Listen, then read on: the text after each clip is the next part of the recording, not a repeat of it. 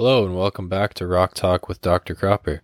Today we are going to be covering one of my very favorite topics, Led Zeppelin's 1975 North American tour and subsequent 5 nights at Earl's Court Arena in London. Part of why it's my favorite, I think, is because 1975 was my introduction to live Led Zeppelin. I stumbled across the version of Dazed and Confused from the fourth night at Earl's Court on YouTube when I was in, I want to say, grade 11, and that got me hooked on live Zeppelin. So 75 has always had a special place in my heart. It takes a fair bit of heat amongst fans. It's not always thought of as one of their better live years, and I can explain some of that in a minute, but I think it's pretty good, and I think you may as well if you follow my advice and check out the right shows. So the tour started January the 18th in Minneapolis after warm-up shows on the 11th and 12th in Rotterdam and Brussels, and it wrapped up on March 27th in Los Angeles, and then they played May 17th, 18th, 23rd, 24th, and 25th at Earl's Court Arena in London. So they came into this tour off of by far the longest layoff between performances of their career to that point. Prior to this, the longest they had gone without playing was about 5 months, from the end of September 1970 to the beginning of March 1971. But this time around, at the end of their 1973 North American tour, at the end of July 73, after pretty well incessant touring since they formed in August of 1968, they took a long break, during which time they formed their own record label, Swan Song Records, as well as recorded their sixth album, Physical Graffiti, which of course was a double album and may actually be my favorite Led Zeppelin album. So both of those ventures kept them busy during the layoff. It was also during this time that John Paul Jones was offered the position of head choir master at Westminster Abbey in London, and he seriously considered leaving Zeppelin to take that job, partially because he wanted more time with his family, which touring as the biggest band in the world takes you away from a fair bit. And he also had a fair bit of classical background, with his father having been a concert pianist, which is actually how he ended up being a bassist, so that he could play weddings and the like with his dad. But he also learned piano through that.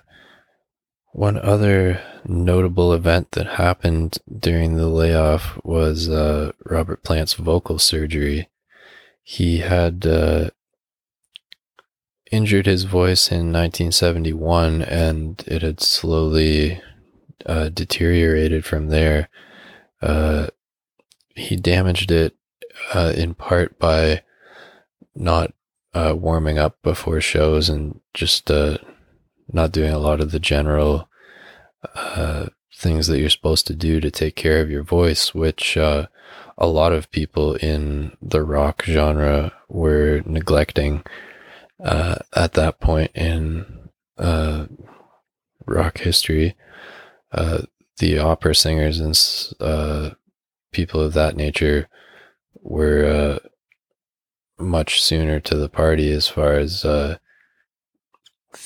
thinking of your voice more like an athlete thinks of their body, as far as proper preparation and rest and recuperation and everything like that. So besides not warming up, there were several instances where in the early years, Plant would have some sort of flu or respiratory ailment and would soldier on and not cancel shows, which is not the best thing for your voice, especially singing in the sort of range that he did and with the level of vigor that he did.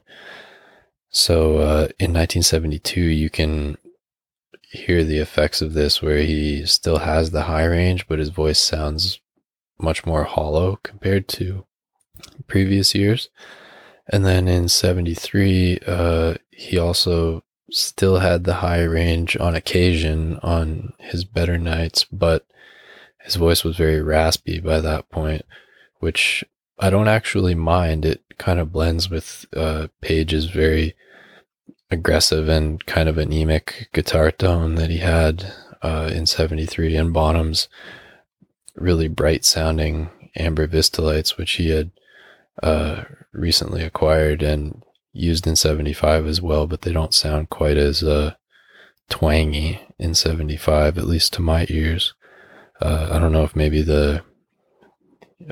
between him figuring out how to tune them better or the sound techs figuring out how to mic and mix them better, but I like the sound of them better in 75. Anyhow, that's a bit of a tangent. So Plant had developed nodes on his vocal cords by the end of the 1973 tour, which forced him to have surgery in the interim between that tour and this 75 one. And while it fixed the raspiness and the cracking, it also permanently altered the tone of his voice, which is unfortunate because, I mean, he still sounded good and he's a very picturesque singer, which helped him transition into a new phase of his voice. But Prime Plant was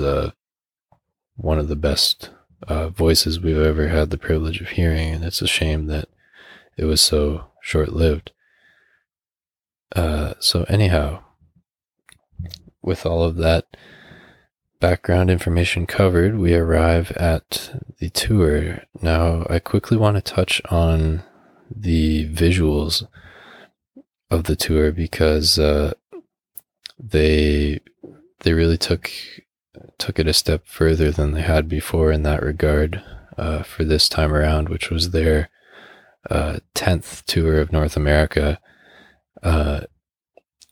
North America, especially at that point, was sort of the breadbasket of the world as far as live music, with it being very populous, and they're fairly well off with lots of fans who had the kind of disposable income to be able to attend shows fervently.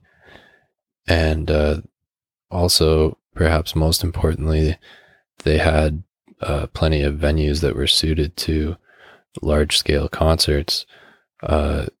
In the UK at that point, you had soccer stadiums, but hockey and basketball weren't really big there. So unless you were someone who was able to play a really big festival or something like that, there was a big gap between a venue like Royal Albert Hall that holds 5,000 people and playing to a festival that might be 100,000 or whatever. There weren't really those 15 to 20,000 seat venues that North America had in basically every major and semi-major city because of hockey and basketball being a big thing over here. So the band were very much aware of all of that and really went out of their way to pull out all the stops when they were playing in North America. This tour was the first tour by anybody to feature lasers, which were a very new technology at the time, I guess. They would use them even more extensively the next time around in 1977. But this 75 tour made Led Zeppelin the first band to use lasers on stage. Paul McCartney actually commented on it after attending I believe the third night at Earl's Court, and somebody asked him about the show, and he mentioned the laser, and he said he thought to himself, how brave is that Robert Plant? He's standing right in front of this thing that could saw him clean in half. But anyway, so that was a big step up visually. The stage on this tour also featured pretty large light bulbs adorning the perimeter of the stage, which added to the visual experience of attending one of these shows. Furthermore, they also had a large sort of sign on the backdrop of the stage that would light up with Led Zeppelin in caps lock before the encore. So that would have been quite something for people who were there. And then the Earl's Court shows also featured a video screen because the arena was equipped with that, which was pretty novel for the time. This was the first tour of Zeppelin's that utilized a drum riser, making it easier for everybody to see Bonham, who was always a very entertaining drummer visually.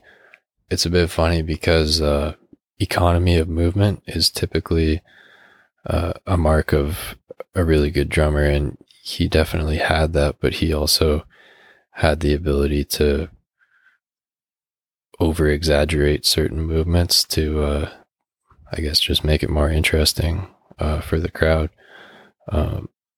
which is something that I've tried to incorporate into my own playing.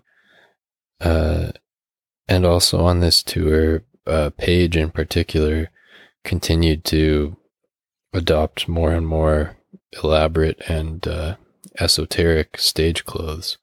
At first he would, and indeed all of them would, wear funky stuff that was in keeping with the times, late 60s, early 70s, but wasn't necessarily so out there that it was unmistakable that they were the performer. Like, you wouldn't see somebody in the audience or on the street wearing that. But starting in 73 and then for sure by 75, as Page unveiled his Black Dragon suit, he in particular began to wear really out there and visually spectacular stuff that clearly differentiated performer from audience member. So the release of Physical Graffiti should have happened before the tour started, but various delays having to do with the album artwork and that sort of thing caused it to be released in between the first and second leg of the tour. So that didn't affect the band from incorporating several songs from it right from the get-go, but the fans on the first leg of the tour would be hearing them for the first time at the show, which is bold on the band's part, you might say, although by this point they were pretty well at the top of the world musically, but must have been cool for the crowd.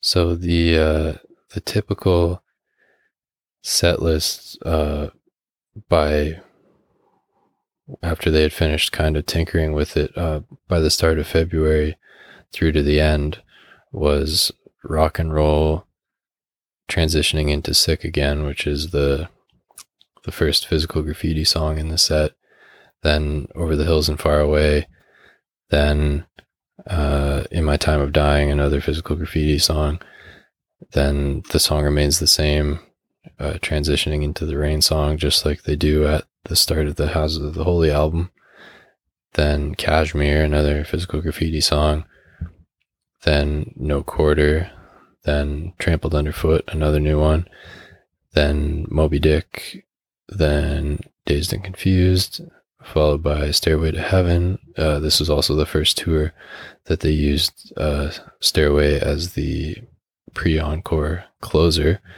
And then for the encore, most shows it was Whole Lotta Love, an abbreviated version that became longer as the tour went on, with them really expanding the theremin midsection and then transitioning into Black Dog. Depending on the night, they would also sometimes throw in either Heartbreaker or Communication Breakdown. But before the set list became sort of settled like that at the beginning of the tour, they also played the Wanton song from Physical Graffiti, which I'm not sure why they abandoned after the first couple of weeks of the tour, because I think it sounded really good. They also played When the Levee Breaks at the beginning of the tour for even fewer shows than the Wanton song. And that's the only time that they ever played When the Levee Breaks, which is unfortunate because I think it sounded pretty good live. Perhaps Page didn't feel like doing 2 songs on Slide, which Levee and In My Time of Dying both are. I'm not sure. And the first part of the tour also had How Many More Times instead of Dazed and Confused. The reason for that is Page broke one of his fingers in a train door in London a few weeks before the start of the tour, which forced him to adopt a 3-finger fretting technique, which precluded him from playing Dazed and Confused, as well as Since I've Been Loving You. So both of those were cut at the beginning, and then Since I've Been Loving You never really got added back in, apart from a few special occasions, because I'm assuming because of Plant's voice, which I will get to in a second.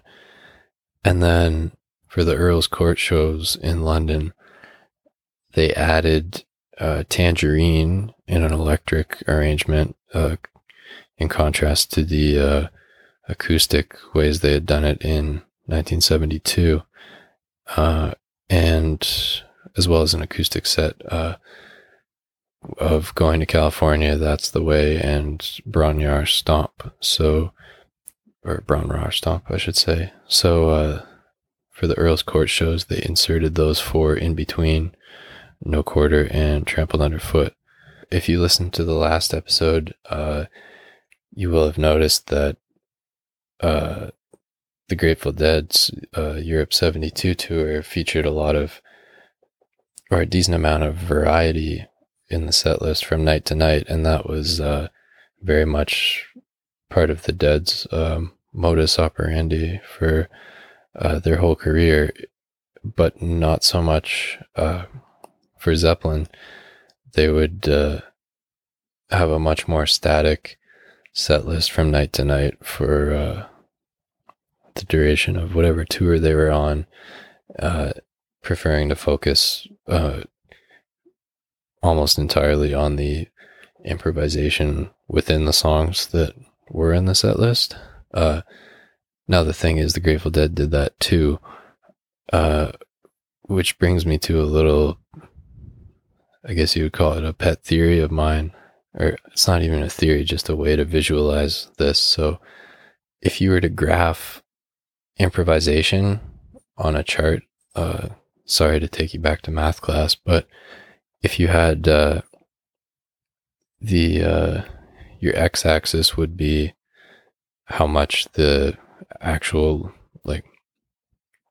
group of songs played changes from night to night, and then your y-axis is how much the band improvises within whatever song they're playing.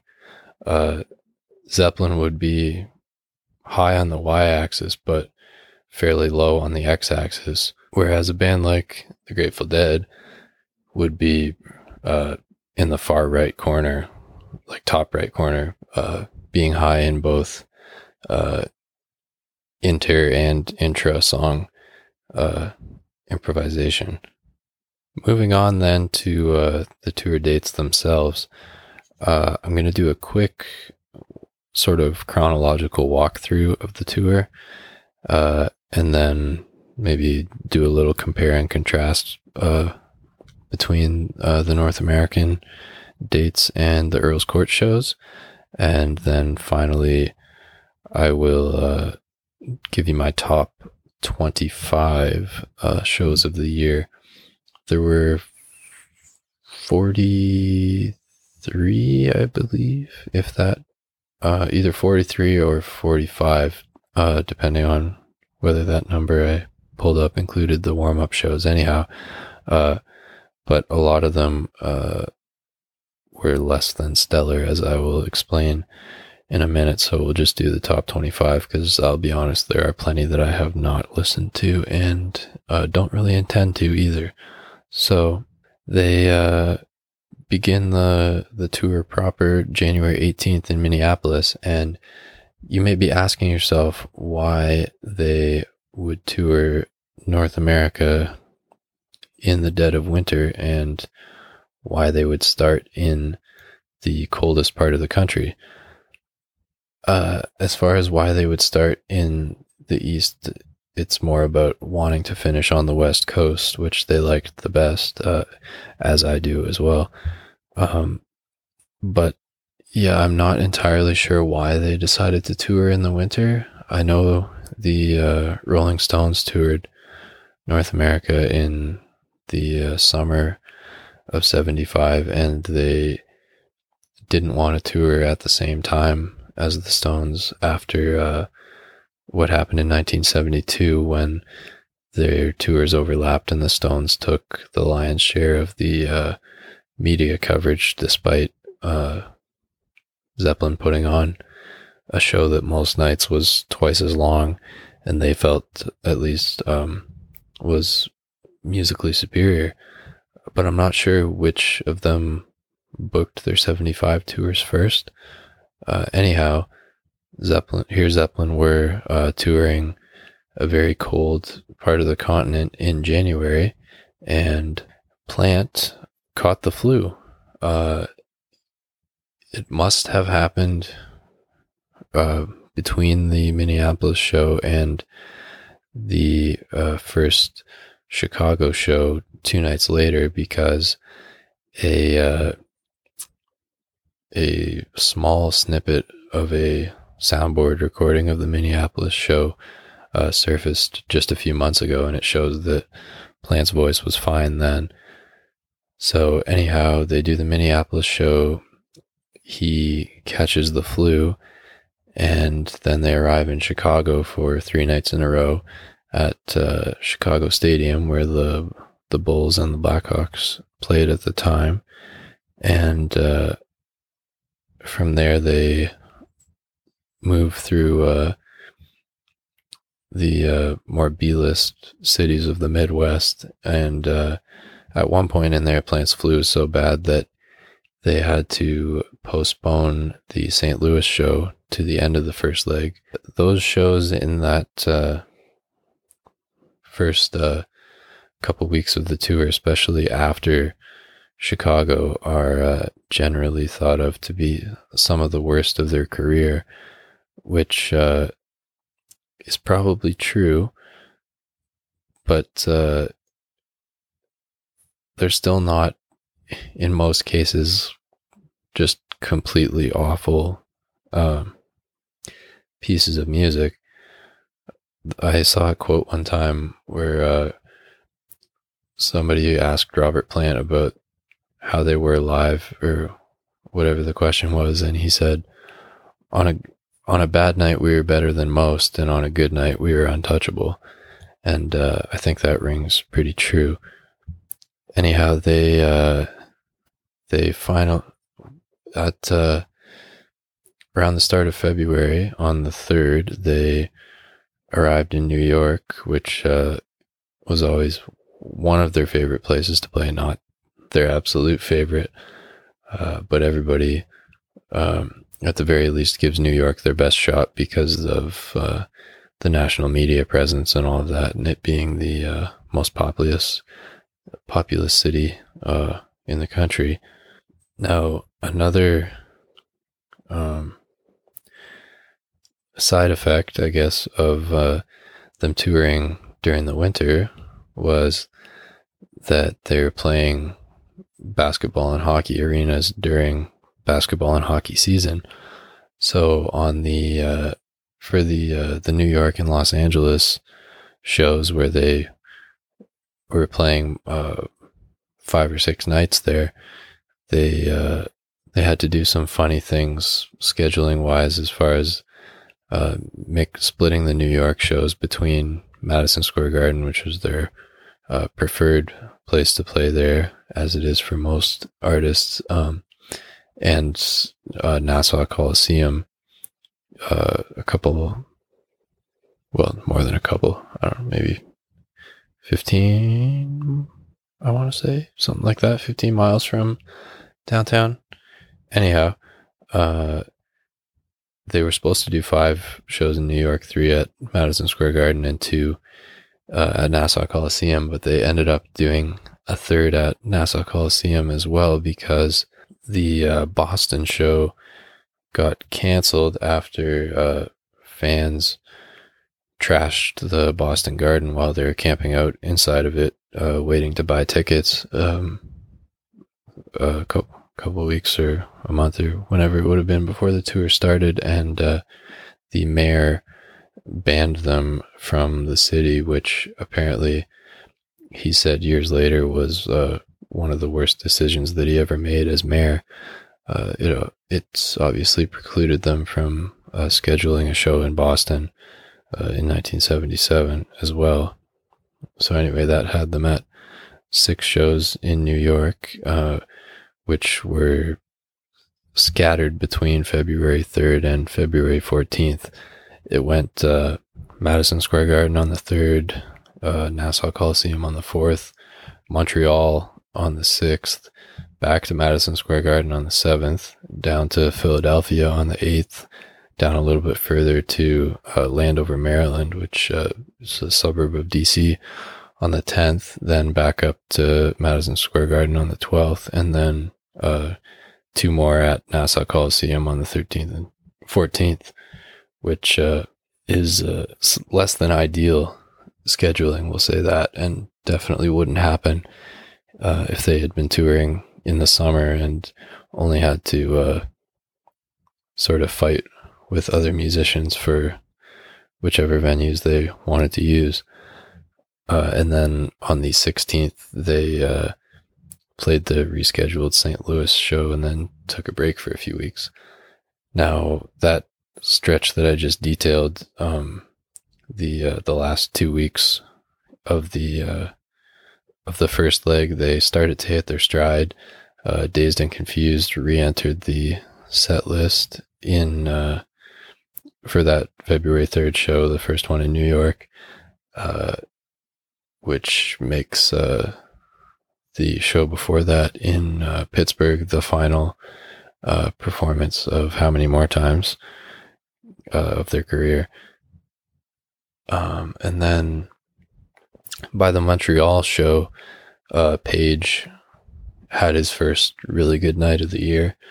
And the Philadelphia show might be his very best show of the year. He plays pretty well, as good as 73. That Philly show, unfortunately, the recording isn't the best, but that's a really good one. And then the show on the 12th at Madison Square Garden is very good and energetic. One of the best sounding recordings. It's a fantastic matrix between a soundboard and a really good audience recording. And then the 2 shows on the 13th, 14th at Nassau Coliseum are really good as well. The 13th especially. It also features a guest appearance by Ronnie Wood, who would a few months later join the Rolling Stones and is one of very few performances, or guest appearances rather, in Zeppelin's career.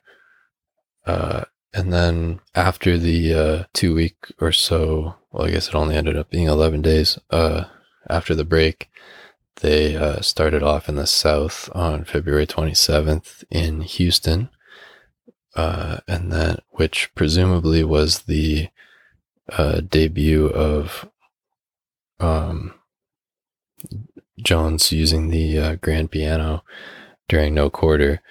I say presumably because a recording of that show has yet to surface, but the following night in Baton Rouge, he is playing the grand piano, so presumably he started doing it the night before. And then from there, they headed to the Dallas-Fort Worth area.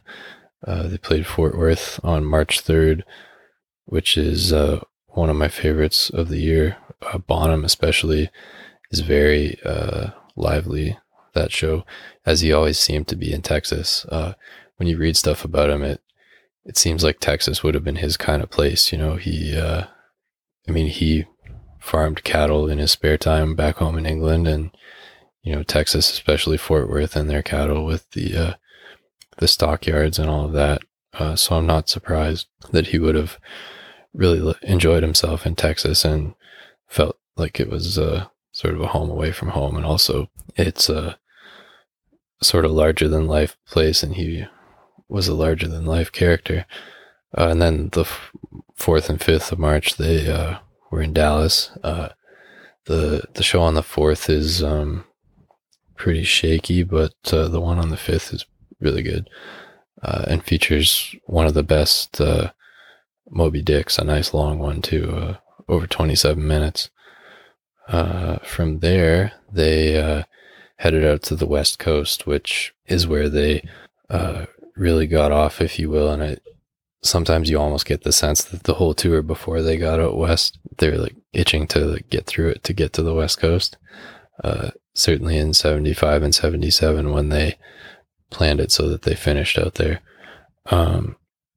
So they started the West Coast swing on March 10th in San Diego, and then up to Long Beach for shows on the 11th and 12th. More instances here of them having to do some funny scheduling due to it being hockey and basketball season. The second Long Beach show on March 12th, by the way, is one of the very best of the year. And then back down to San Diego, March 14th, and then up to the Pacific Northwest for 4 shows, which might be the best. No, not might be, is the best 4-show stretch of the year. Seattle on the 17th, Vancouver on the 19th and 20th, and Seattle again on the 21st. And then back down to the Los Angeles area for 3 shows at the Forum to close out the tour on the 24th, 25th, and 27th. And then they had just under 2 months off before the 5 shows at Earl's Court in May on the 17th, 18th, 23rd, 24th, and 25th. And after the tour, they had planned to come back to the States in August and September for a couple of big outdoor stadium shows at the for sure at the Rose Bowl, and then I think Oakland Coliseum as well, and I believe Arrowhead Stadium in Kansas City, and the Sooners Stadium in Oklahoma. But that leg of the tour, unfortunately, was canceled after Plant got in a car accident while on vacation in Greece in July. And then they wrote and recorded the Presence album instead. But anyhow, so that's a quick walkthrough of the tour. Yeah, okay, so the quick compare and contrast between North America and Earl's Court. The North American shows, they have a more adventurous feel. Also, Bonham especially was much more lively in North America, and I'm not sure why. Um, they those Earl's Court shows were significant for them because it was the first time that they had brought their full North American production over to England. They had always prioritized North America because of what I touched on earlier, and had more visuals and just a bigger production over here. And this was the Earl's Court shows were the first time that they shipped all of that over to England. So they're significant in that respect. But as far as the performances as themselves, they aren't as adventurous as the North American shows, especially the West Coast shows. Those ones featured some of the most adventurous shows of their career, with 20 to 25 minute really jazzy versions of No Quarter, and 35 to 45 minute epic versions of Dazed and Confused. And that really got trimmed down in Earl's Court, I think partially to accommodate for the addition of Tangerine and the acoustic set. But it's a shame because they lose a bit of the fun and variety that the West Coast shows especially had, at least for me.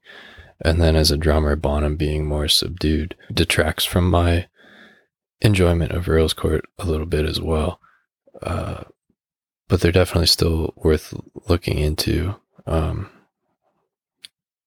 Anyhow, so with all of that out of the way, I think I will dive into the top 25.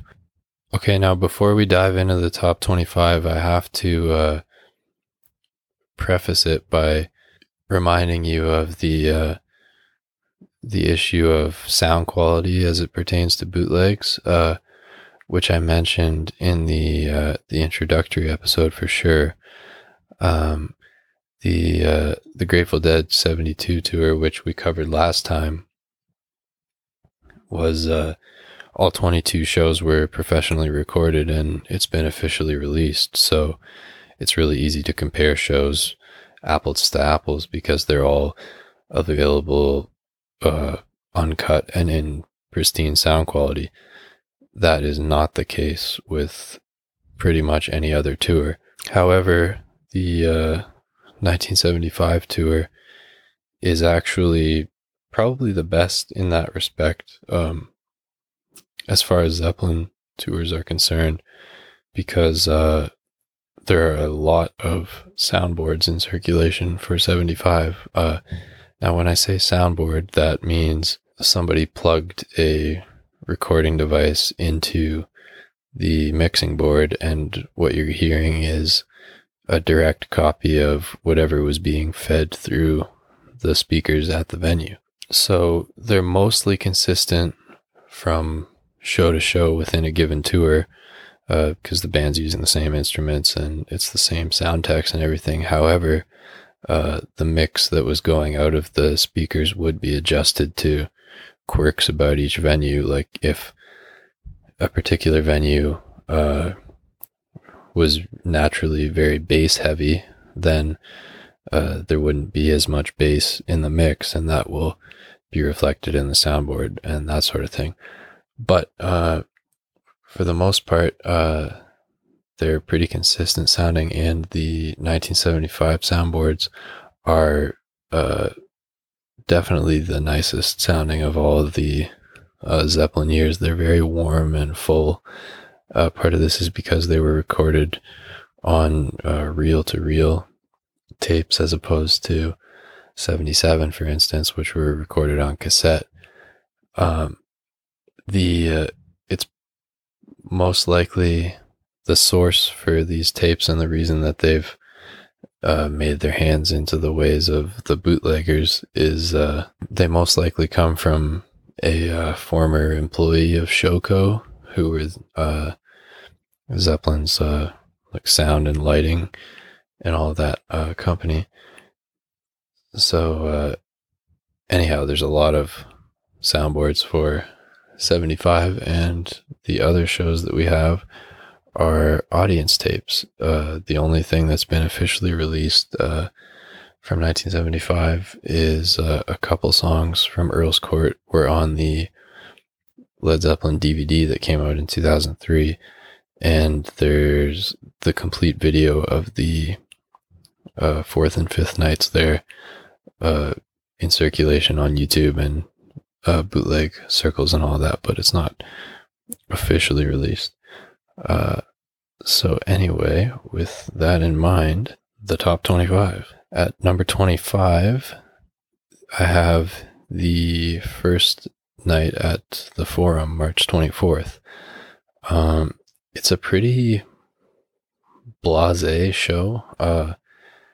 I would suspect that they were tired from the epic 3 nights in a row at the end of that Pacific Northwest swing, except they had 2 full days off in between. So I think it's more likely just that they, the end of tour partying with all the groupies and that in Los Angeles maybe caught up with them.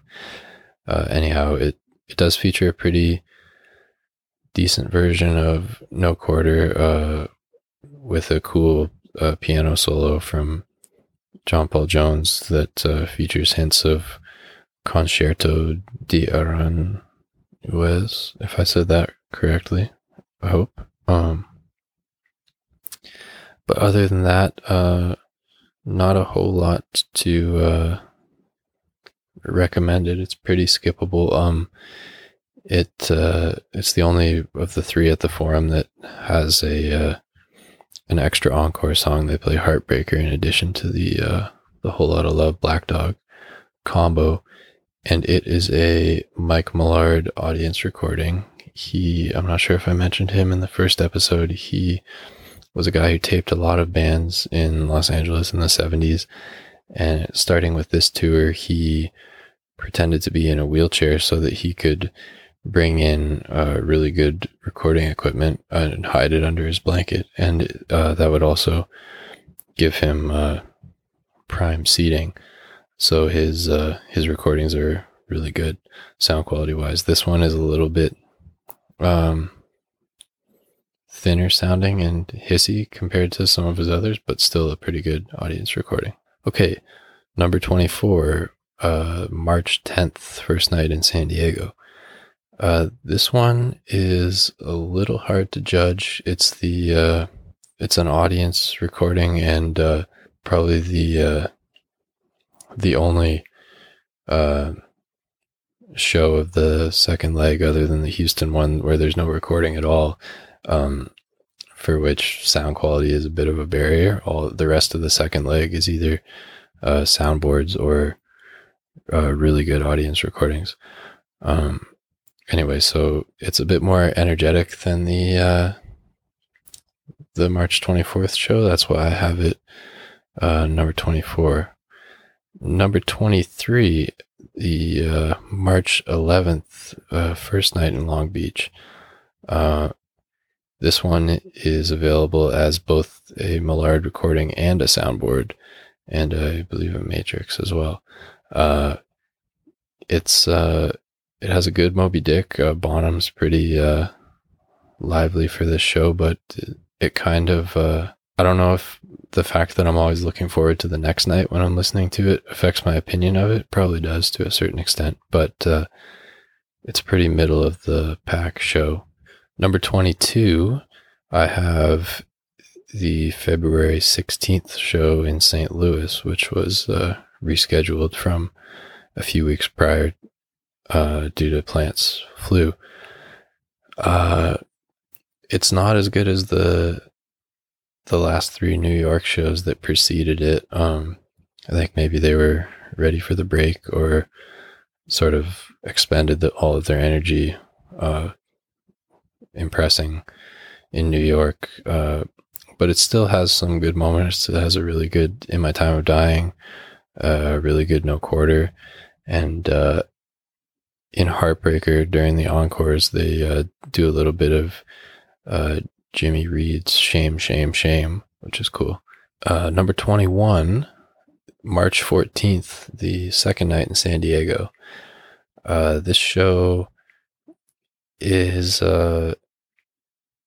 not quite as good as some of the titans that surround it, but definitely has some cool moments. It has a good In My Time of Dying as well, and a fantastic no quarter, the longest of 75, the only one that crosses the 30-minute mark, and I think it ranks 5th longest of their career, only topped by a couple from June of 77. If I'm remembering correctly, it has a pretty good Stairway to Heaven solo as well. So anyway, kind of similar to the ones before it as far as mostly being a middle of the road show, but it has better peaks than the one before it, so it lands there. Number 20, I have the Last Night in Chicago, January 22nd.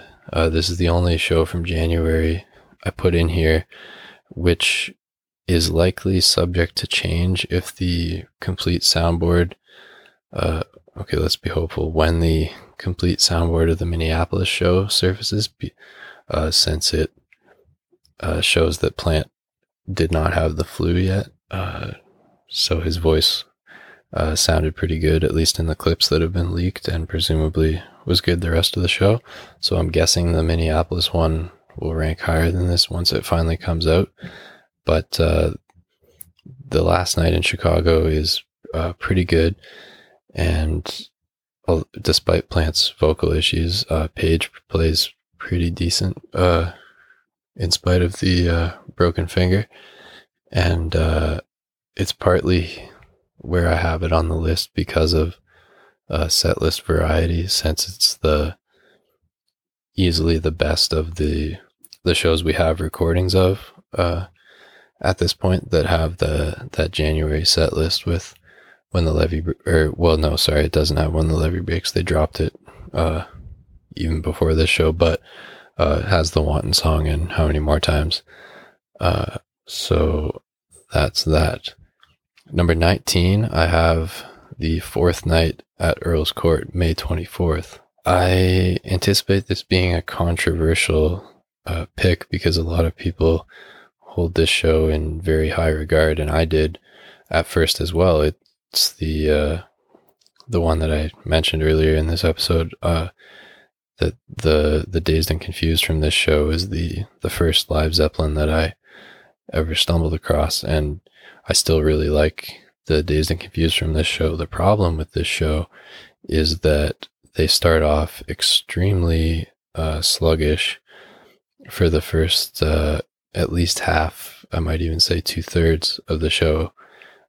It's not really until Trampled Underfoot that they hit their stride. Now, when they do, it's a good stride. It's a very good Trampled Underfoot, a long and pretty good Moby Dick, like 29 minutes. And then one of the best 75 Dazed and Confused, and one of the better ones overall, and a very good Stairway to Heaven solo, and a strong encore with A Whole Lot of Love featuring a little bit of Turn On Your Love Light. But it's not enough to make up for the sluggish start and have it any higher in the ranking. I also am not personally a big fan of the no quarter at this show. A lot of people rank it as one of their favorite, if not their favorite version of no quarter, and I just don't understand that, to be honest with you. Number 18, the second night at the Forum in Los Angeles, March 25th.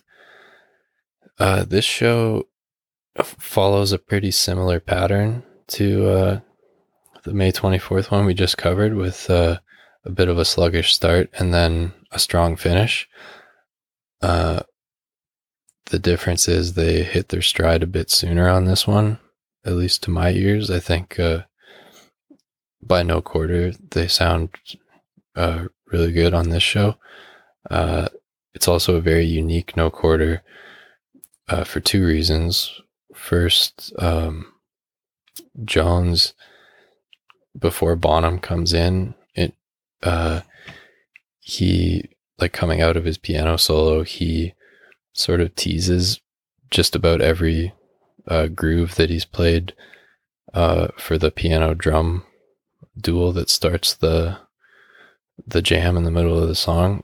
He teases just about every groove he's used for the past month before finally settling on one.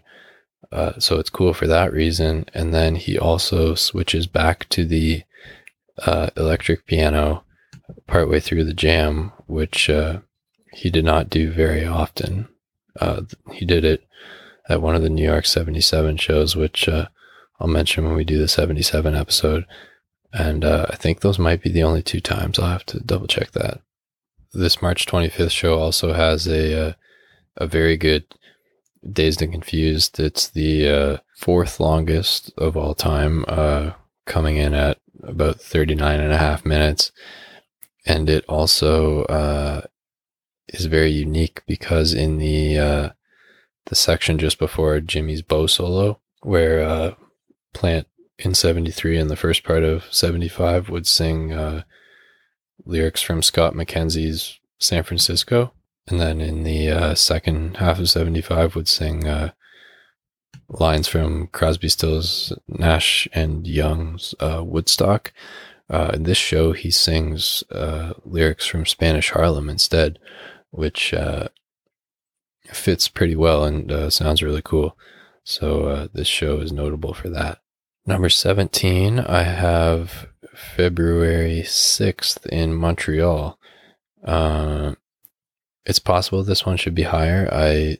I'll be honest, I listened to it in its entirety for the first time this year, and that was a few months and a lot of concerts ago. I don't remember a ton of the details, but it's a very good night for Page, and it could be higher, but I feel confident with where I have it. Number 16, I have the February 28th show in Baton Rouge at LSU's basketball stadium, or arena, I should say. It's right across the street from Tiger Stadium, where the football team plays. I've been down there. It's a really cool campus with the willows and magnolias and swamps and everything. It sometimes you go to a place and it doesn't look the way you expected the place to look. When you get there, it's like, okay, this is exactly what I thought Louisiana would look like. So anyway, that perhaps inspired them to play a good show. Bonham is playing very well on this night, as he usually did in the South. Like I mentioned earlier with the Dallas-Fort Worth shows, the whole band always seemed to play pretty well in the South. I think they liked it down there.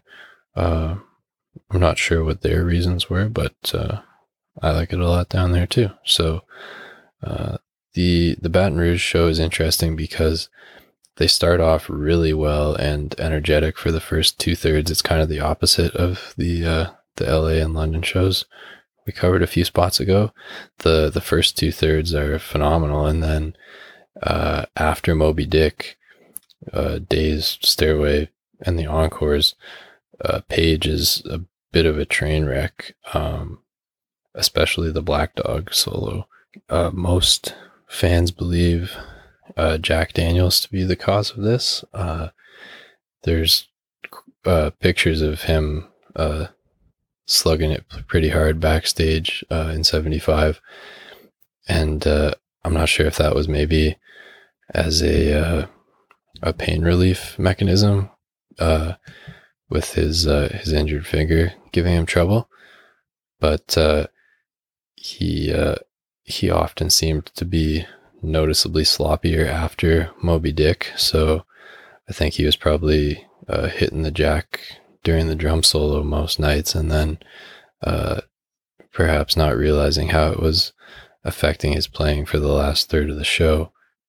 Most of us fans also suspect that on the nights like the London and LA shows that I mentioned a few spots ago, where Page actually gets better after Moby Dick. We suspect that he did a bit of snorting instead of swigging during Moby Dick, if you catch my meaning. Anyhow, so that's Baton Rouge. Number 15, I have The Third Night at Earl's Court, May 23rd.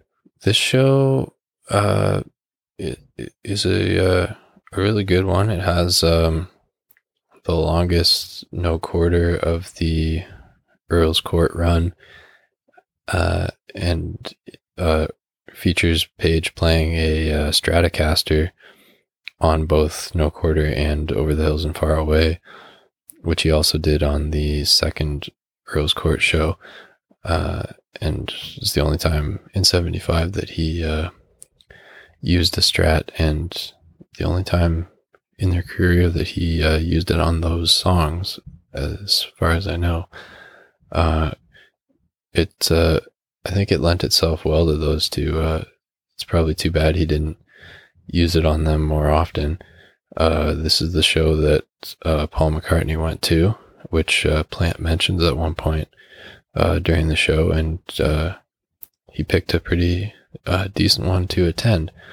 I could probably have this one a little higher, but I'm a little less familiar with it than the ones I have ahead of it. I have listened to it multiple times, but it's a so-so audience recording that's a little tougher to get into and discern the details. It also has a very long but kind of plodding Kashmir. The Baton Rouge show, by the way, is a really good soundboard. Anyway, so that's that show. Number 14, I have February 14th, The Last Night in New York at Nassau Coliseum.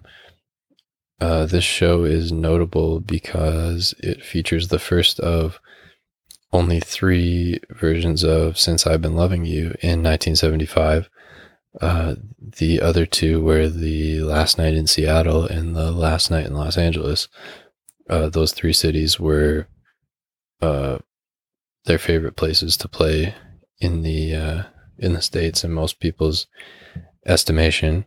LA would probably be their favorite, and Seattle second, and then New York third, but they still liked it. No matter how you feel about it, it's still the most populous city, and the center for sort of the national media. So everybody always wants to play well there, and I think that that media presence, you can hear a difference between the New York shows and the LA shows, for instance.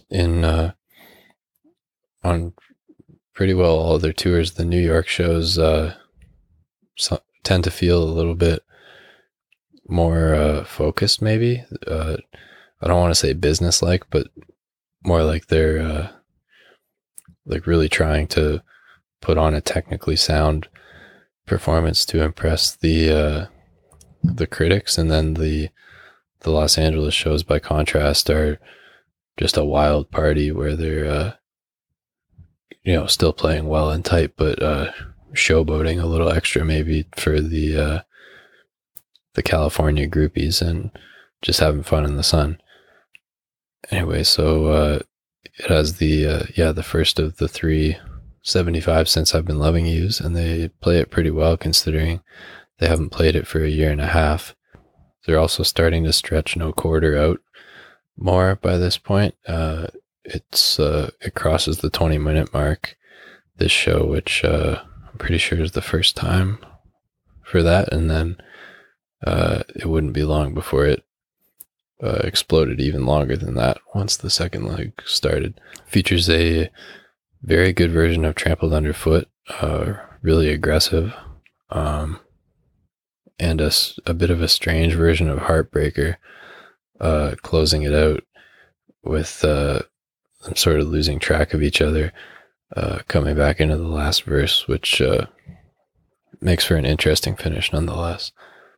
Plant also revises the lyrics at the beginning of Sick Again to say the New York Queens instead of the Los Angeles Queens, or LA Queens rather. Anyway, number 13, I have March 5th in Dallas. I'm sure a lot of leadheads might disagree with me putting this one ahead of the Valentine's Day show. But I really enjoyed this one when I was listening to it this year. It's a soundboard as the February 14th show is, but this one is I would probably say the second best sounding soundboard of 75. Very warm. Jones is really up front. The bass sounds phenomenal. It features one of the best versions of Over the Hills and Far Away. It's like Page, Jones, and Bonham are all soloing at once, but still in sync during the midsection. It's really cool, and the return to the main riff features some great stuff. It also features a great and long Moby Dick, as I mentioned earlier, and it's just an all-around good show. It has a bit of that relaxed last night in a town sort of feel, where they've settled in, and the whatever jitters they had when they first got there are gone, and it has kind of an inertia to it. It's a very enjoyable listen, to me at least.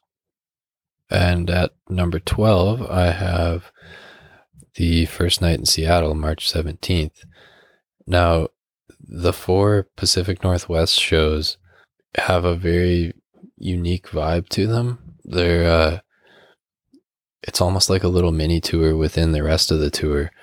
All 4 of them are really good and feature some unique little motifs within songs that get developed over the course of the 4 nights up there and then sort of never resurface, which is a shame. Some of those are in Dazed and Confused. One in particular, in between the lead into the bow solo and the San Francisco interlude, it makes its appearance here on the first night in Seattle, and then gets sort of developed fully by the last night in Seattle, and then they don't do it again. And they had so many little throwaway to them riffs and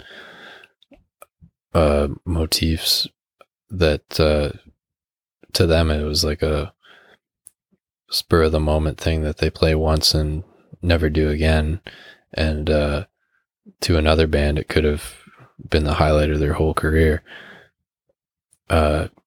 This Seattle show also features the first of the really jazzy versions of No Quarter, which are another sort of calling card of these 4 Pacific Northwest shows.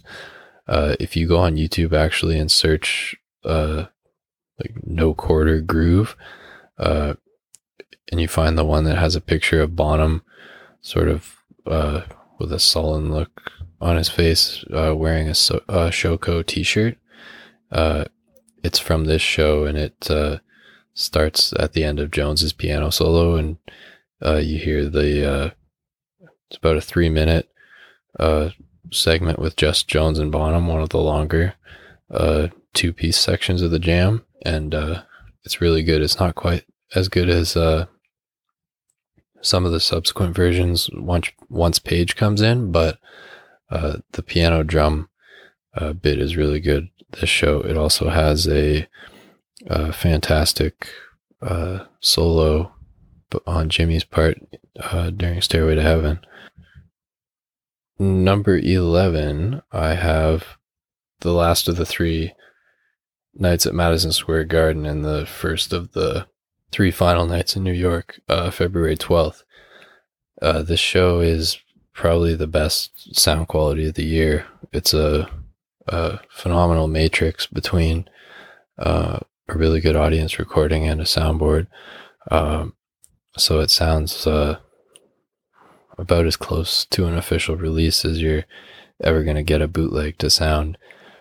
Plant is not at his best this show, but the other 3 are really tearing it up, especially Bonham. It has a couple flaws, like Plant singing the second and third verses of the song remains the same out of order, and some sticky fingered soloing from Page as he recovered from the broken finger, but it also has some really good highlights.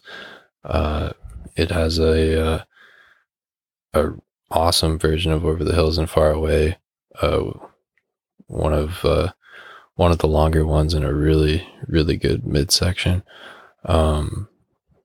It also has a pretty cool no quarter, a fantastic Kashmir. No quarter at this point in the tour was interesting because Jones hadn't switched to the grand piano for the midsection of the song yet. But they had sort of, you could tell they were reaching the limits of how far they could evolve it with him staying on the electric piano. So it's, they're basically like longer 73 versions, which is okay and still nice, but Page wasn't quite soloing at the level that he was in 73. So I think it was a really good move for Jones to add in the grand piano for the second leg. This show also has a good Dazed and Confused, but the highlight of it for me is the final encore of Heartbreaker, which features some of Bonham's best fills of their entire career. Just really aggressive and fast during almost every break, during the initial verses and at the end of the song. So that gives this one a boost over a couple of the ones behind it, for me at least. And now we arrive at the top 10. At number 10, I have the Fort Worth show on March 3rd. This is a relatively recently surfaced soundboard. It only came out, I want to say 3, maybe 4 years ago. And before that, there had been no recording of it. And it was, I would say, a revelation when it came out. It might be if not the most energetic show of the year. It's definitely in the top 5 in that regard. Bonham especially is just raring to go from the start. Over the Hills and Far Away is thunderous, with he and Page sort of going at it in the midsection. In My Time of Dying has some cool fills from Bonham. The Song Remains the Same is one of the best versions of the year. Bonham's bass drum is very active on it, playing the most sort of aggressive version of the pattern that you can do, I guess, playing it more true to the studio version. I love the way he explodes after the kind of stop start section towards the end of the song between the second and third verse. I'm not sure what to call it, but I think the diehards will know what I mean. Has a very good Kashmir, a good no quarter with Bonham again, lively, and Page has a pretty good solo in it. Moby Dick is really good, as it usually is on a night when Bonham's feeling himself, and it features some some unique patterns that I haven't heard him do on other shows in 75, and a very active bass drum, like in The Song Remains the Same, which was one of the really fast bass drum notes with one foot were a signature of his playing in the early days especially, but then he kind of got away from that as their career went on, and I'm not sure if that was deliberate or just from not doing it as much. That particular aspect of a drummer's skill set is hard to build up and very easy to lose if you don't do it regularly, because what my suspicion is that there aren't any other activities really that utilize that muscle group. So the only way to keep that ability to play really fast with one foot is to keep doing it. But anyway, he plays some pretty fast and aggressive stuff with the bass drum on Moby Dick at this Fort Worth show. Dazed and Confused is also a good energetic version, which some of the 75 versions are not. And Stairway also, once again, Bonham is playing more like he would in 77, really going for it every chance he gets. And the encores are pretty good too, especially in the theremin section of Whole Lotta Love. I seem to remember there being a cool kind of stop-start groove that they get into. So yeah, Fort Worth is number 10. Number 9, I have the final show of the year, The Last Night at Earl's Court, May 25th. This is the longest show of their career, over 3 hours, 45 minutes. And one thing that I should bring up at this point is they never did an intermission. When I talk about, like in the last episode, the Grateful Dead playing these shows that are well over 3 hours, and in 73 they would play some that were over 4 hours, they always took at least one intermission, sometimes two.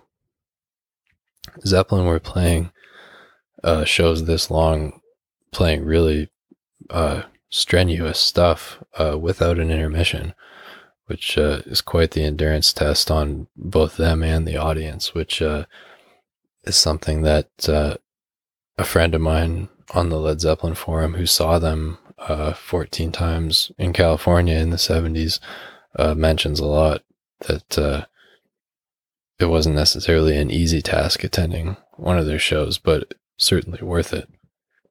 So I have this Last Night at Earl's Court, number 9.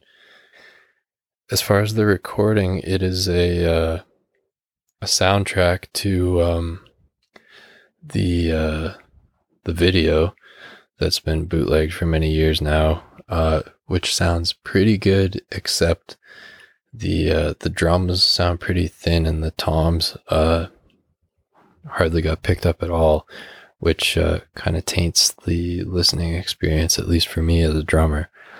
But performance-wise, it's pretty good. It has a good no quarter.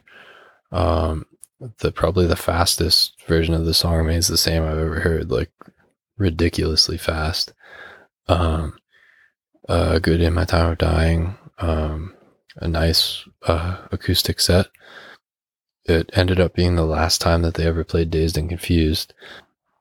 It's a fine version, but it's nothing to write home about, which is too bad, with it being the send-off for what you might argue was their signature song, at least as far as live stuff goes.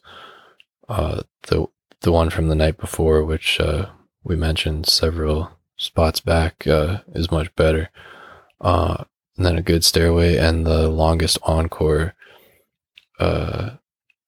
stretch of the Earl's Court shows. They do a Whole Lotta Love and Black Dog, and then also Heartbreaker and Communication Breakdown. And Communication Breakdown features a really nice funky breakdown after the guitar solo with Plant hinting at Jamaica from Houses of the Holy.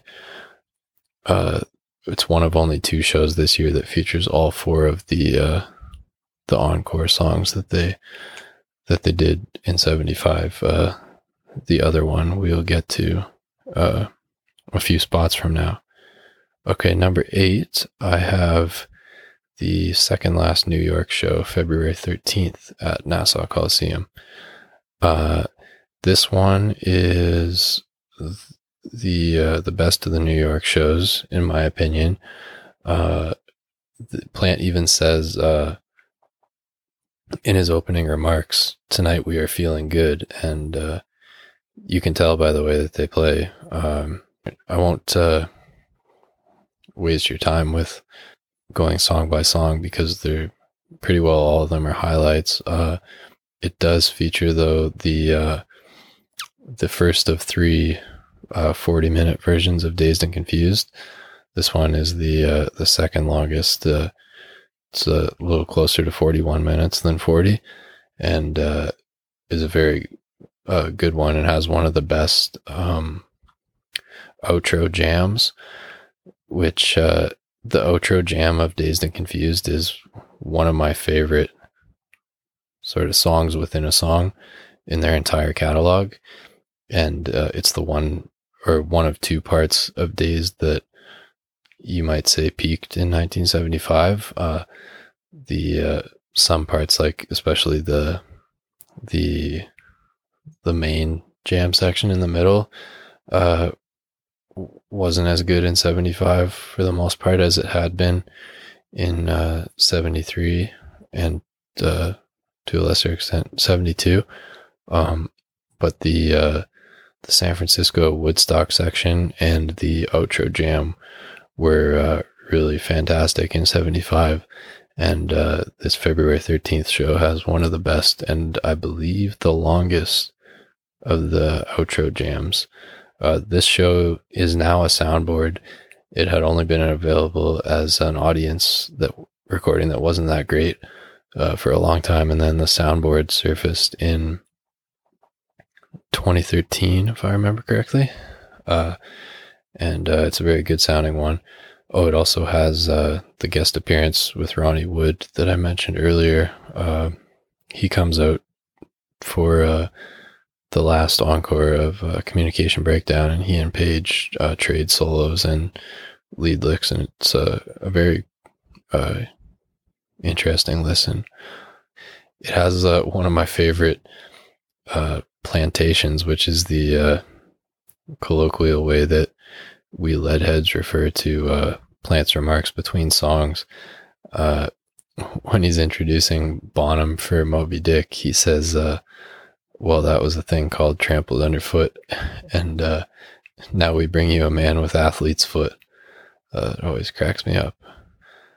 Oh, I know the other thing I was going to say. On the old audience recording, during Page's bow solo and Dazed and Confused, you could hear a guy walking by selling binoculars, which little things like that are always kind of fun, at least for me when I'm listening, because it helps you to transport yourself back to the 70s, especially as somebody who never lived through them, to remind yourself like, oh yeah, there wouldn't be massive HD screens at every concert I went to help see if I had cheap seats. Like, I'd have to buy binoculars.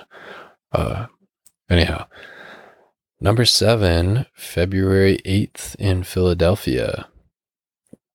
This show is significantly shorter than the other ones in the top 10, but it makes up for it by being Page's, if not best, second best night of the year. He plays with remarkable fluidity that hadn't been seen for sure since 73 and wasn't really seen much since or much after this show either. I'm not sure what got into him, why he played so well in Philly, but I'm glad that he did, because now we have it to enjoy. It's a mediocre audience recording, but you can definitely hear what's going on. It would be really nice if a soundboard of this came out someday, so that's near the top of my wish list for sure. Number 6 is a show that gets a lot of mixed reviews, but I have always had a soft spot for, and that is the last night of the North American tour, March 27th at the Forum in Los Angeles. This show is only a few minutes shorter than that last night at Earl's Court, and is separated by less than a minute from but is longer, I think, than the second Seattle show, which is remarkable because they only play 15 songs at this show compared to 17 the last night in Seattle and 20 the last night at Earl's Court. So they play for 3 hours, 42 minutes and change, while only playing 15 songs, which is a crazy average length per song when you think about it. It might not be quite as energetic as some of the other ones. Plant doesn't sound quite as good as he did a week before, and Page isn't always at his most fluid this show, but what it lacks in the sort of precision, I think it more than makes up for in variety. It has a very unique vibe. It has that last night sort of inertia and magical feeling to it. Plant even says after In My Time of Dying, which is the longest ever version of it, when they find themselves playing a bit of You Shook Me at the end of it, which they would adopt more permanently in 77. Plant says, I think it might be one of those nights, actually. And you can tell that they were really enjoying themselves and not quite ready to go home yet. And Page especially stretches out just about every song. Any chance he gets, it features the longest ever Over the Hills and Far Away at about 8.5 minutes. And I like it a lot. Some people think that Page's solo isn't that good, but I think it is. And he also, I think it's a missed cue on his part coming out of it, but he and Jones recover so quickly from it that they just turn it into a little call and response section between the two of them that is really neat and unique to this show. They follow that with, as I just mentioned, the longest In My Time of Dying at 13 minutes. And then a really good energetic song Remains the Same, a gorgeous version of the Rain song. And then one of the better 75 versions of Kashmir. And then after that, they throw in the final of the 3 75 versions of Since I've Been Loving You, which I think at this show, Page is the one who suggests it. At the Seattle show, Plant is the one who surprises the others. It's a bit more relaxed than the Seattle version, but it's still a nice one, I think. And then after that, they play the second longest no quarter of 75, just under half an hour. And I think, I would probably say it's my all-time favorite version of No Quarter. It has a really good piano solo from Jones that keeps the energy and the anticipation building throughout. Has some nice oriental sounding chords in it at certain parts. And then I think probably the best Jones Bonham like piano drum segment leading into the jam. And then Page's longest no quarter guitar solo. And one of the better ones, in my opinion, not necessarily from a speed and fluidity perspective, although he still gets his good runs in, But I think his phrasing on this one is off the charts. And he also, even though it's the longest one that he ever did on No Quarter, I think he does a better job retaining a sense of plot through the whole thing than I've heard him do on most solos on No Quarter. It really feels like it's telling some epic story, and you're on a journey, and the build up towards the motif that is in the guitar solo on the studio version is gives me goosebumps every time, especially between it and the crowd's reaction to it. If you're listening to it, it happens just after the 18-minute mark, I believe. Check it out; you won't be disappointed. And then the outro is very nice as well. Then they follow that with the second longest Trampled Underfoot they ever did, 11 and a half minutes, and one that Page himself singled out as one of the best versions of it. And Plant sings some lines from Gallows Pole during the outro, as he did in some of the shows prior, especially in the Pacific Northwest. But I think this one was the most cohesive sort of blending of it. And then after that, there's a long and pretty good Moby Dick, and then what's probably the most notable aspect of this show, the longest ever version of Dazed and Confused, and the longest version they ever did of any song. It's clocks in at just over 45 minutes. So at 5 minutes longer than the second longest version, the gap between first and second is way bigger than it is for any other song in their catalog. It's not, I won't sit here and tell you it's one of the best versions of Dazed and Confused, but it's not bad, in my opinion. You can tell that Page is pulling absolutely everything out of the hat. And Bonham gets a little impatient with him at one point and tries to force him back into the return to the main riff, and he overrules him and keeps soloing. And then the next time around, Bonham's a bit more forceful and forces him back into it, lest he keeps soloing forever. And then this one also features a very good outro jam. The Stairway is so-so, but the encore is really good. The Whole Lot of Love section is really cool, with one of the best of the 75 theremin jams. It might be my favorite, actually. Bonham does some really cool stop-start stuff, and then they finish it off with the longest Black Dog they ever did at 6.5 minutes. So yeah, that one's very long and always feels kind of special to me.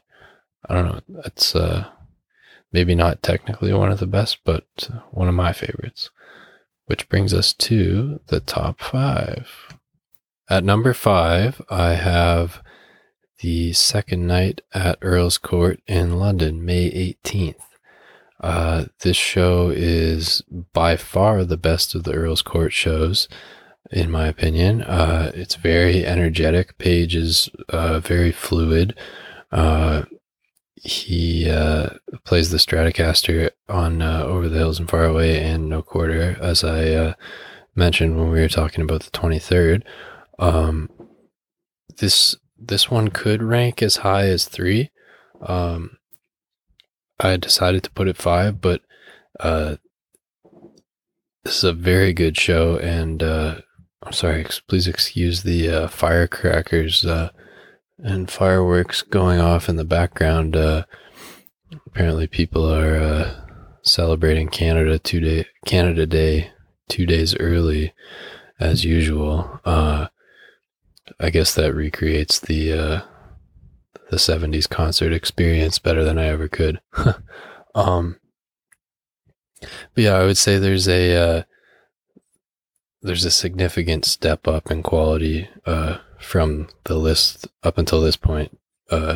As we get into the top 5 now, these 5 shows are all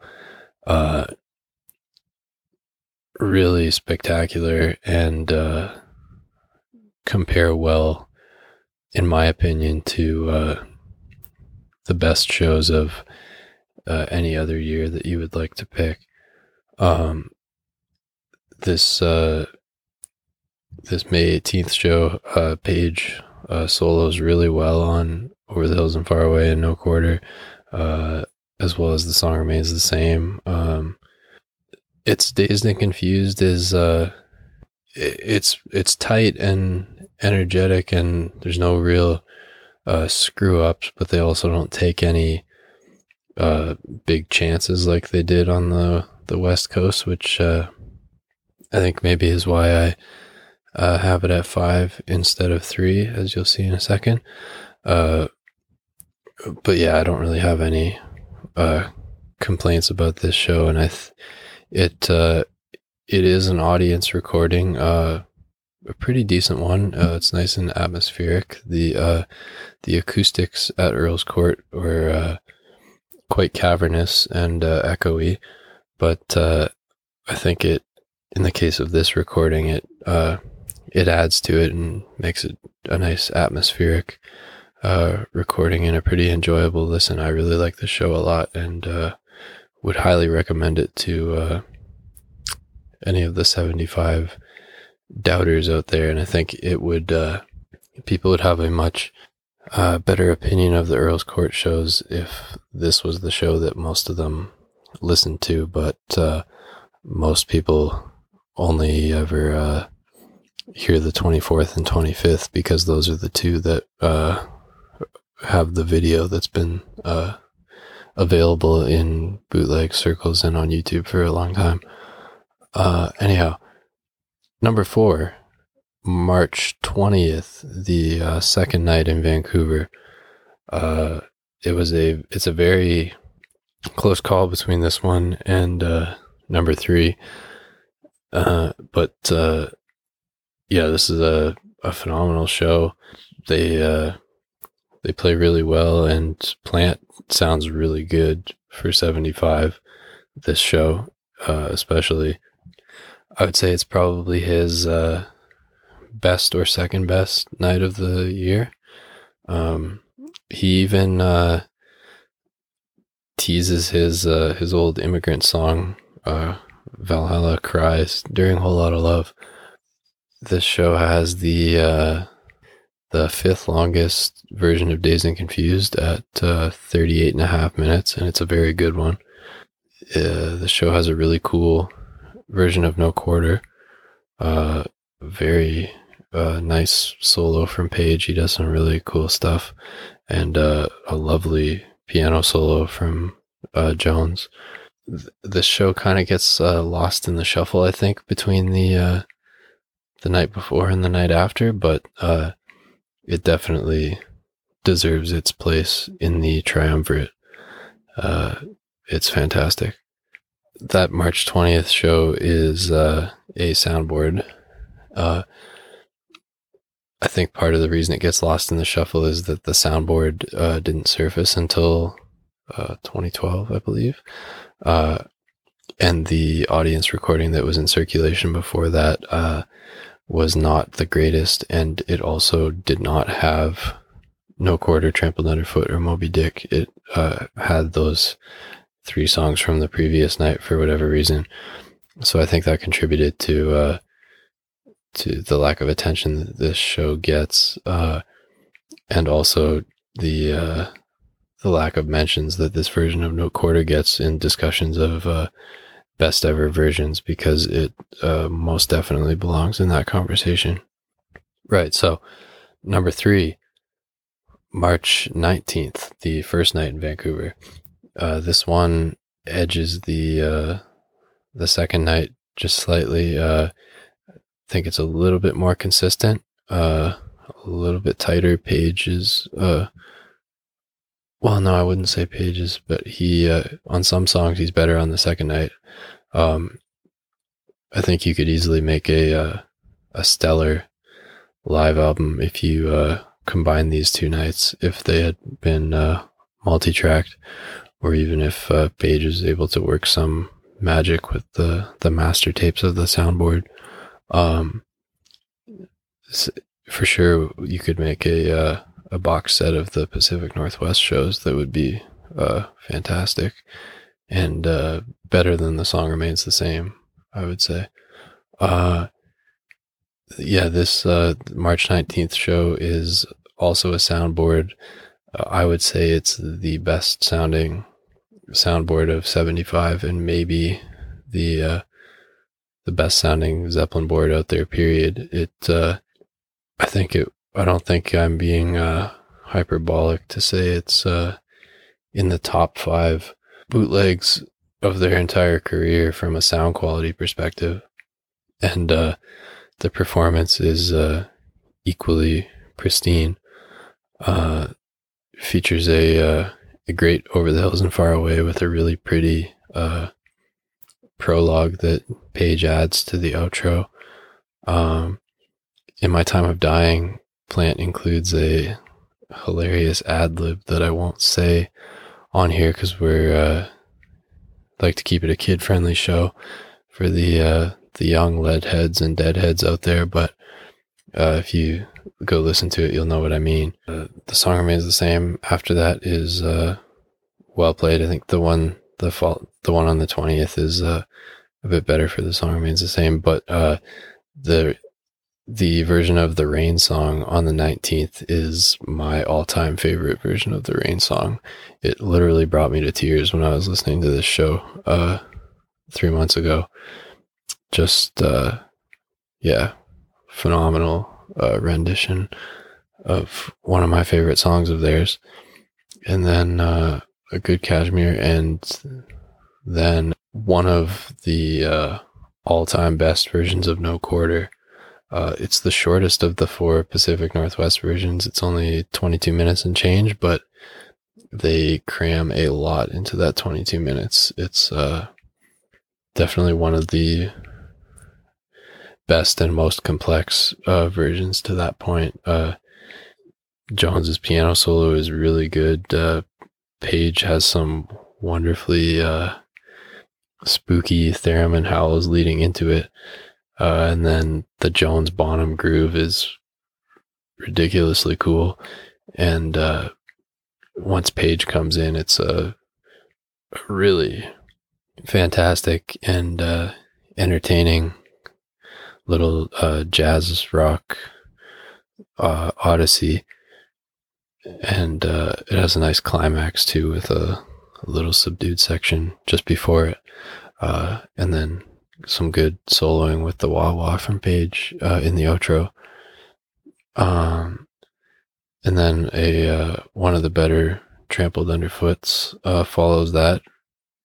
Page hints at Voodoo Child just beforehand, actually, which is cool. And then a short but energetic Moby Dick. And then Dazed and Confused is the 6th longest at 37.5 minutes. It's interesting. There's only 6 times when it crossed 35 minutes, and those 6 longest versions, 5 of them are in this last basically week of the 75 tour. Both nights in Vancouver, the second night in Seattle, and the second and third night in LA. The only other one is the February 13th Uniondale one that we discussed a little bit ago. And then a very good Stairway to Heaven, as is the one on the 20th, I should have mentioned. And then a very nice Whole Lotta Love Black Dog encore to close out this top 3 show of 75, and it has a very nice vibe to it. The plantations are good. sounds like it would have been a really nice one to attend. Same with the 20th. Those two are really neck and neck. They're always a very enjoyable pairing to listen to. Okay, number 2 is the second night in Long Beach, March 12th. This show is extremely energetic. Paige, when I mentioned about the Philadelphia show that it was Paige's best or second best night of the tour, this is the other one that's in that conversation. He plays with very good fluidity to a level that was certainly uncommon in 75 because of his finger injury. They have a false start on The Song Remains the Same because of Jimmy's guitar cutting out, and then when they start it back up again, they're extra like fired up to make up for the false start and just blow the doors off the place. Plant dedicates Kashmir to anybody who got divorced that day, which is always funny. And then the no quarter at this show is very unique. You may have noticed, by the way, how I single out no quarter at practically every show. That's because I think 1975 is the best year for no quarter, and I would say no quarter is their second best live song after Dazed and Confused. So 75 no quarters are one of the best things to talk about in all of the live Led Zeppelin oeuvre. I hope I said that word right. Anyway, so this no quarter, Jones plays a almost 2-minute long little prelude to the intro proper, which sounds really cool and haunting, and he never did that at any other show as far as I know, which adds an extra mystique to this version. And then the rest of it is really good too. His piano solo and the jam has some really nice interplay between the three of them, especially between Page and Bonham towards the end of it. A very nice version. And then a very good Dazed for 75 from an energy perspective and a fluidity perspective on Page's part. And then Stairway is very good. And the Whole Lot of Love Black Dog part of the encore is good. But then they come back out for what is the longest version of Heartbreaker that they ever played, and it is really good. And they end up getting into Muddy Waters' I'm a Man in the guitar solo section, and play it really well, and that's cool. This show is a Mike Millard recording from Stairway to Heaven to the end only, unfortunately. I believe there's some story about either he got delayed getting to the show, or I think that's what it was. Anyhow, from the beginning through Dazed and Confused had only been available in a very bad audience recording until a few years ago, when a third source surfaced for everything except Trampled Underfoot, and it actually sounds really good and is quite atmospheric. So now it's a very enjoyable listen, and we're able to confirm what we had all thought, that this was one of the best shows of the year. And last but certainly not least, the best show of 1975, in my opinion, and that of many others, is the second night in Seattle on March 21st. This show is now available as a soundboard as of 2017. Before that, it was an okay to good audience recording. But this show has been one of legend for a long time, and rightfully so. It's separated by less than a minute from that Last Night in Los Angeles that we covered a few minutes ago, at just over 3 hours 42 minutes, making it one of the top 4 longest shows of their career.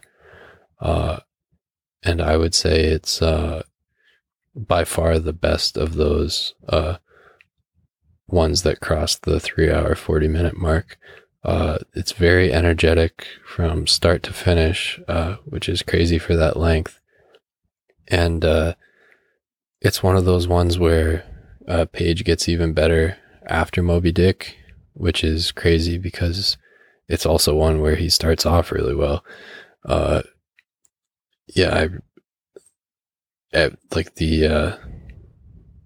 You almost run out of words talking about this one. It also happens to be my favorite show of any year of their career, and my favorite show by anybody. The opening, well, before you even get to the opening song on the audience recording, it captures some stage announcements, basically telling the people with seats behind the stage to fret not, because once the lights go down, they'll have a good view. And then it says the American return of Led Zeppelin, and then you have all the crowd going nuts because the lights have gone down, and then the opening 1-2 punch of Rock and Roll and Sick Again is very high energy, especially for 75, and Plant sounds good right out of the gate on Rock and Roll. And then Bonham is incredibly aggressive during Sick Again, doing fills at every turn. And he plays a really aggressive pattern during the outro solo, which is really cool.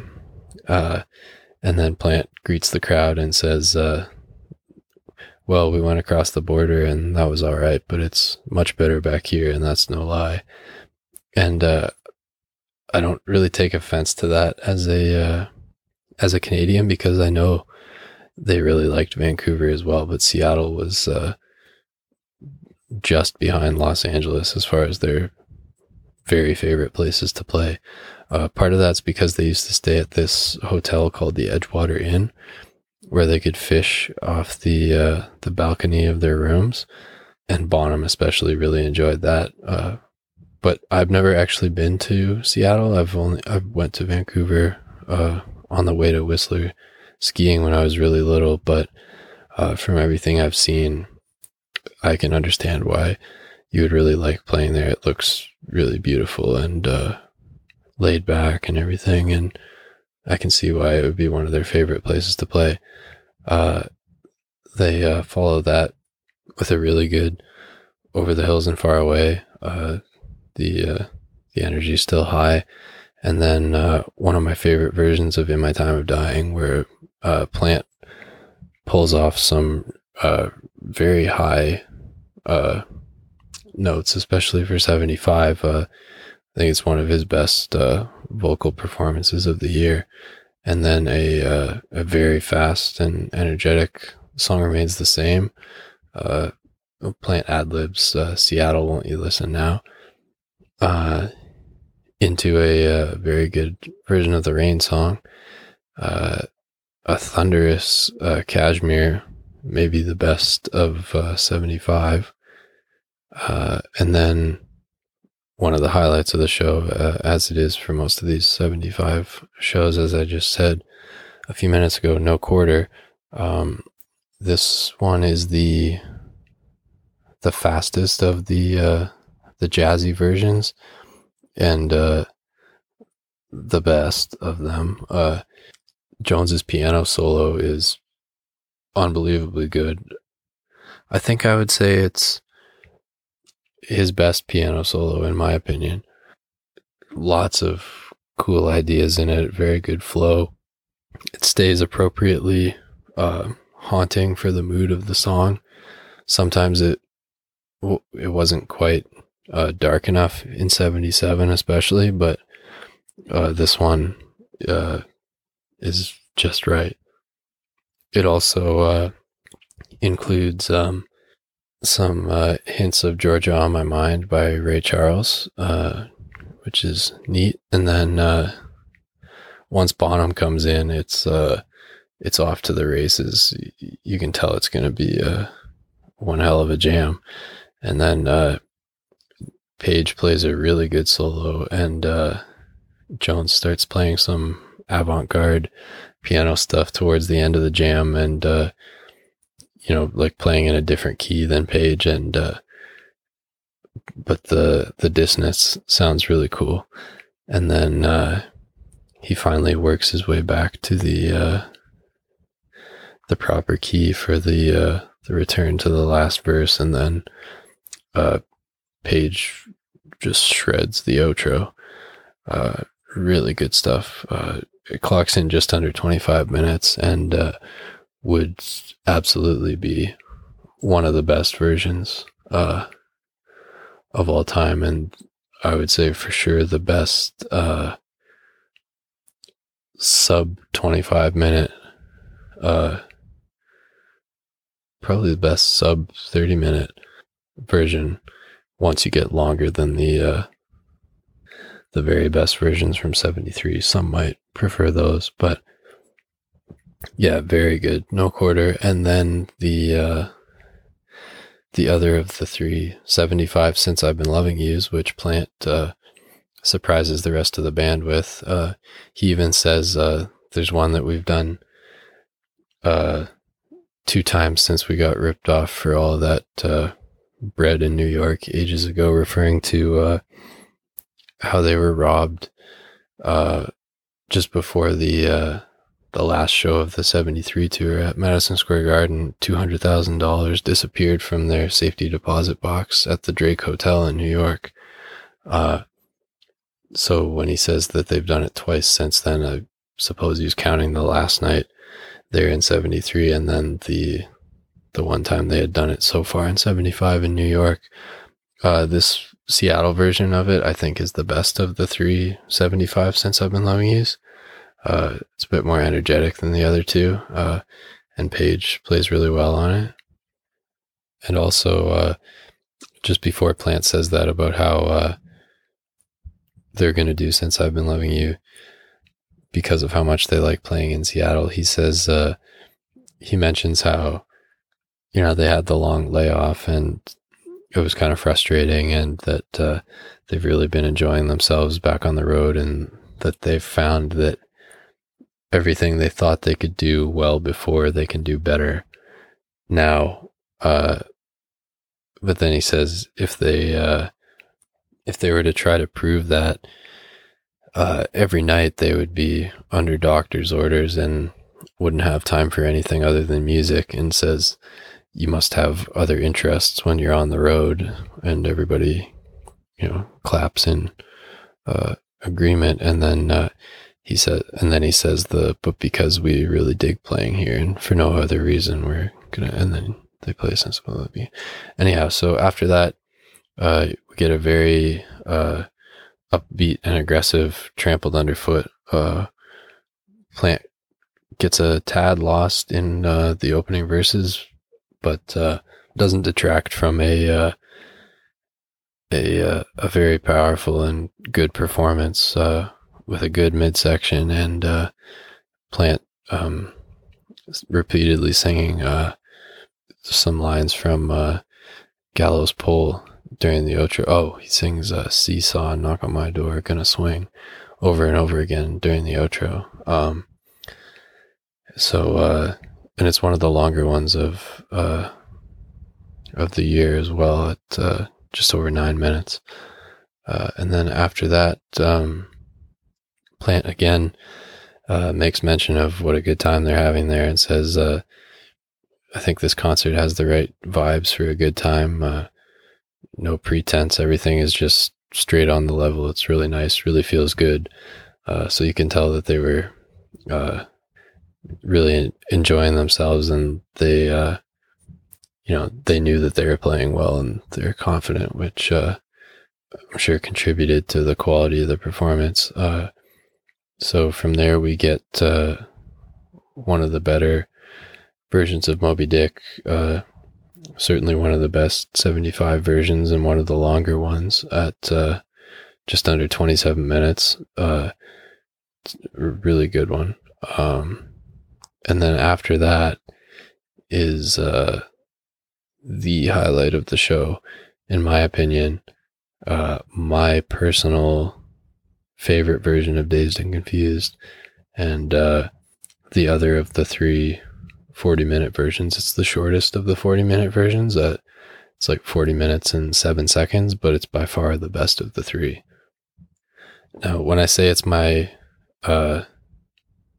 favorite version, I acknowledge that there are lots of 73 versions where Page's soloing is a bit more fluid, and sure, they're a bit more concise, and maybe Bonham goes a little crazier on some of the Europe 73 versions. But if you think of live Dazed and Confused, certainly by this point in their career, as almost like a rock symphony, I consider this version to be the complete evolution of the piece.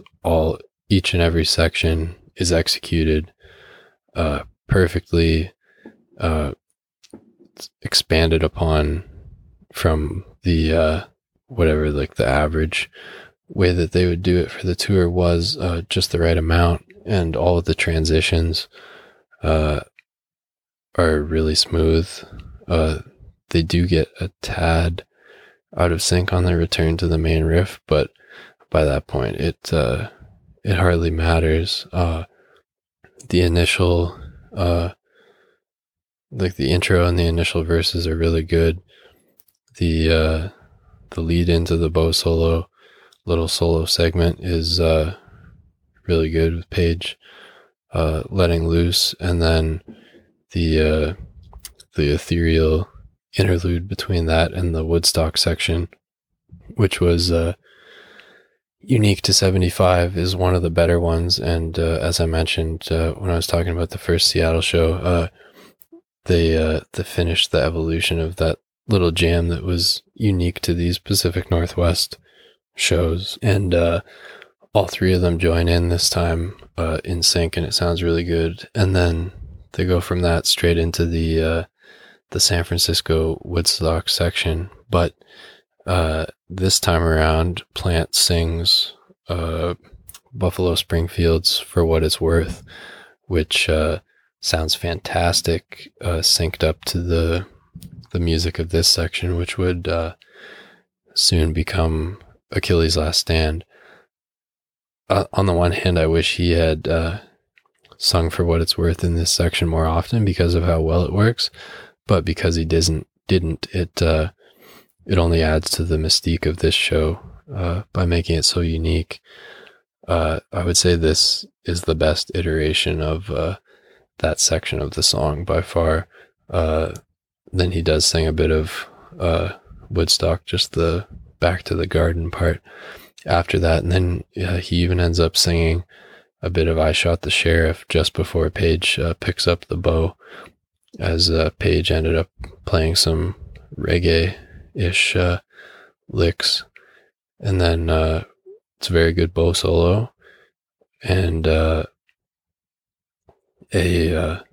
fantastic midsection, at least by 75 standards, I think.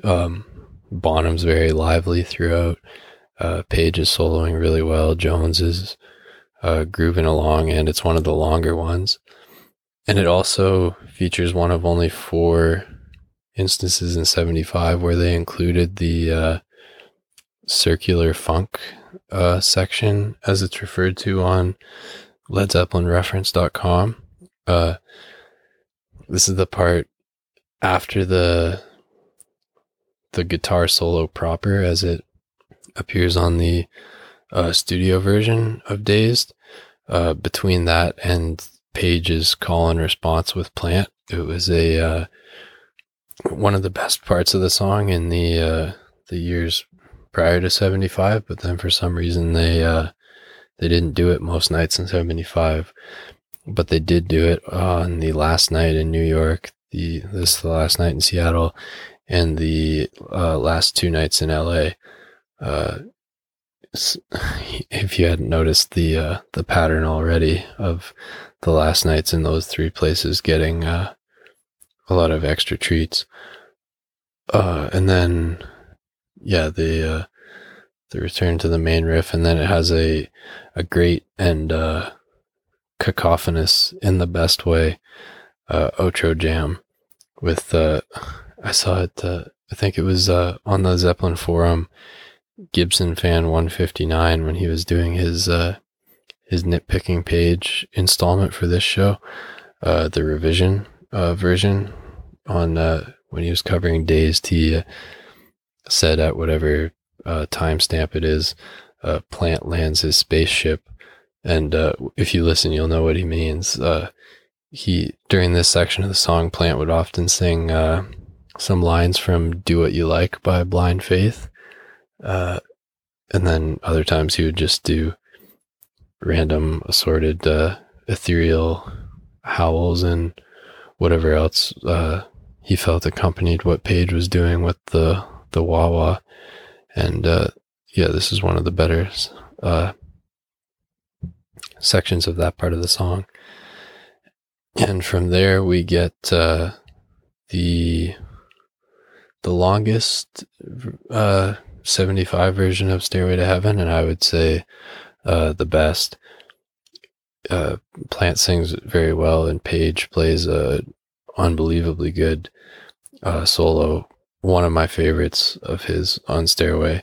It's long because this version is clocks in at about 12 minutes 50 seconds. It's long, but it builds really nicely the whole way and has some nice unique ideas in it. And Plant dedicates it to Jimi Hendrix after Page plays a little bit of Louie Louie when Plant mentions the Kingsmen and other Seattle musicians and doesn't get a big response from the crowd. And then he says, "Well, I know there's someone from Seattle who you know," and before dedicating Stairway to Jimi Hendrix. And then they start the long string of encores, which, as I mentioned when I was talking about the last night at Earl's Court, this is the other show in 75 where they played all four of the encore songs that were typical that year. They do the longest 75 Whole Lotta Love, over 10 minutes, going into a very good Black Dog for 75. A lot of times it sounded kind of plodding coming in at the end of such a long set list, but on this night it's really good. And then they come back out and do a quick and aggressive communication breakdown, leading straight into a very good heartbreaker to close the show. And so that one is my favorite Led Zeppelin show of 75, my favorite Led Zeppelin show of any year, and my favorite show by anybody. So I highly recommend you listen to that. That's March 21st, 1975 at Seattle Center Coliseum. Okay, so that is pretty much all I have to say about 1975. It got off to a rough start for them with Page's broken finger and Plant's flu, but by the time they hit their stride towards the end of March, I think they were playing on par with the better stretches of any other year in their career, and I will stand by 75 to all of the 75 haters whenever I need to, because it is one of my favorite years. I think the shows have a really nice vibe to them. I like the set list, and when their bodies cooperated to play that set list to its full potential, I think the results were really spectacular.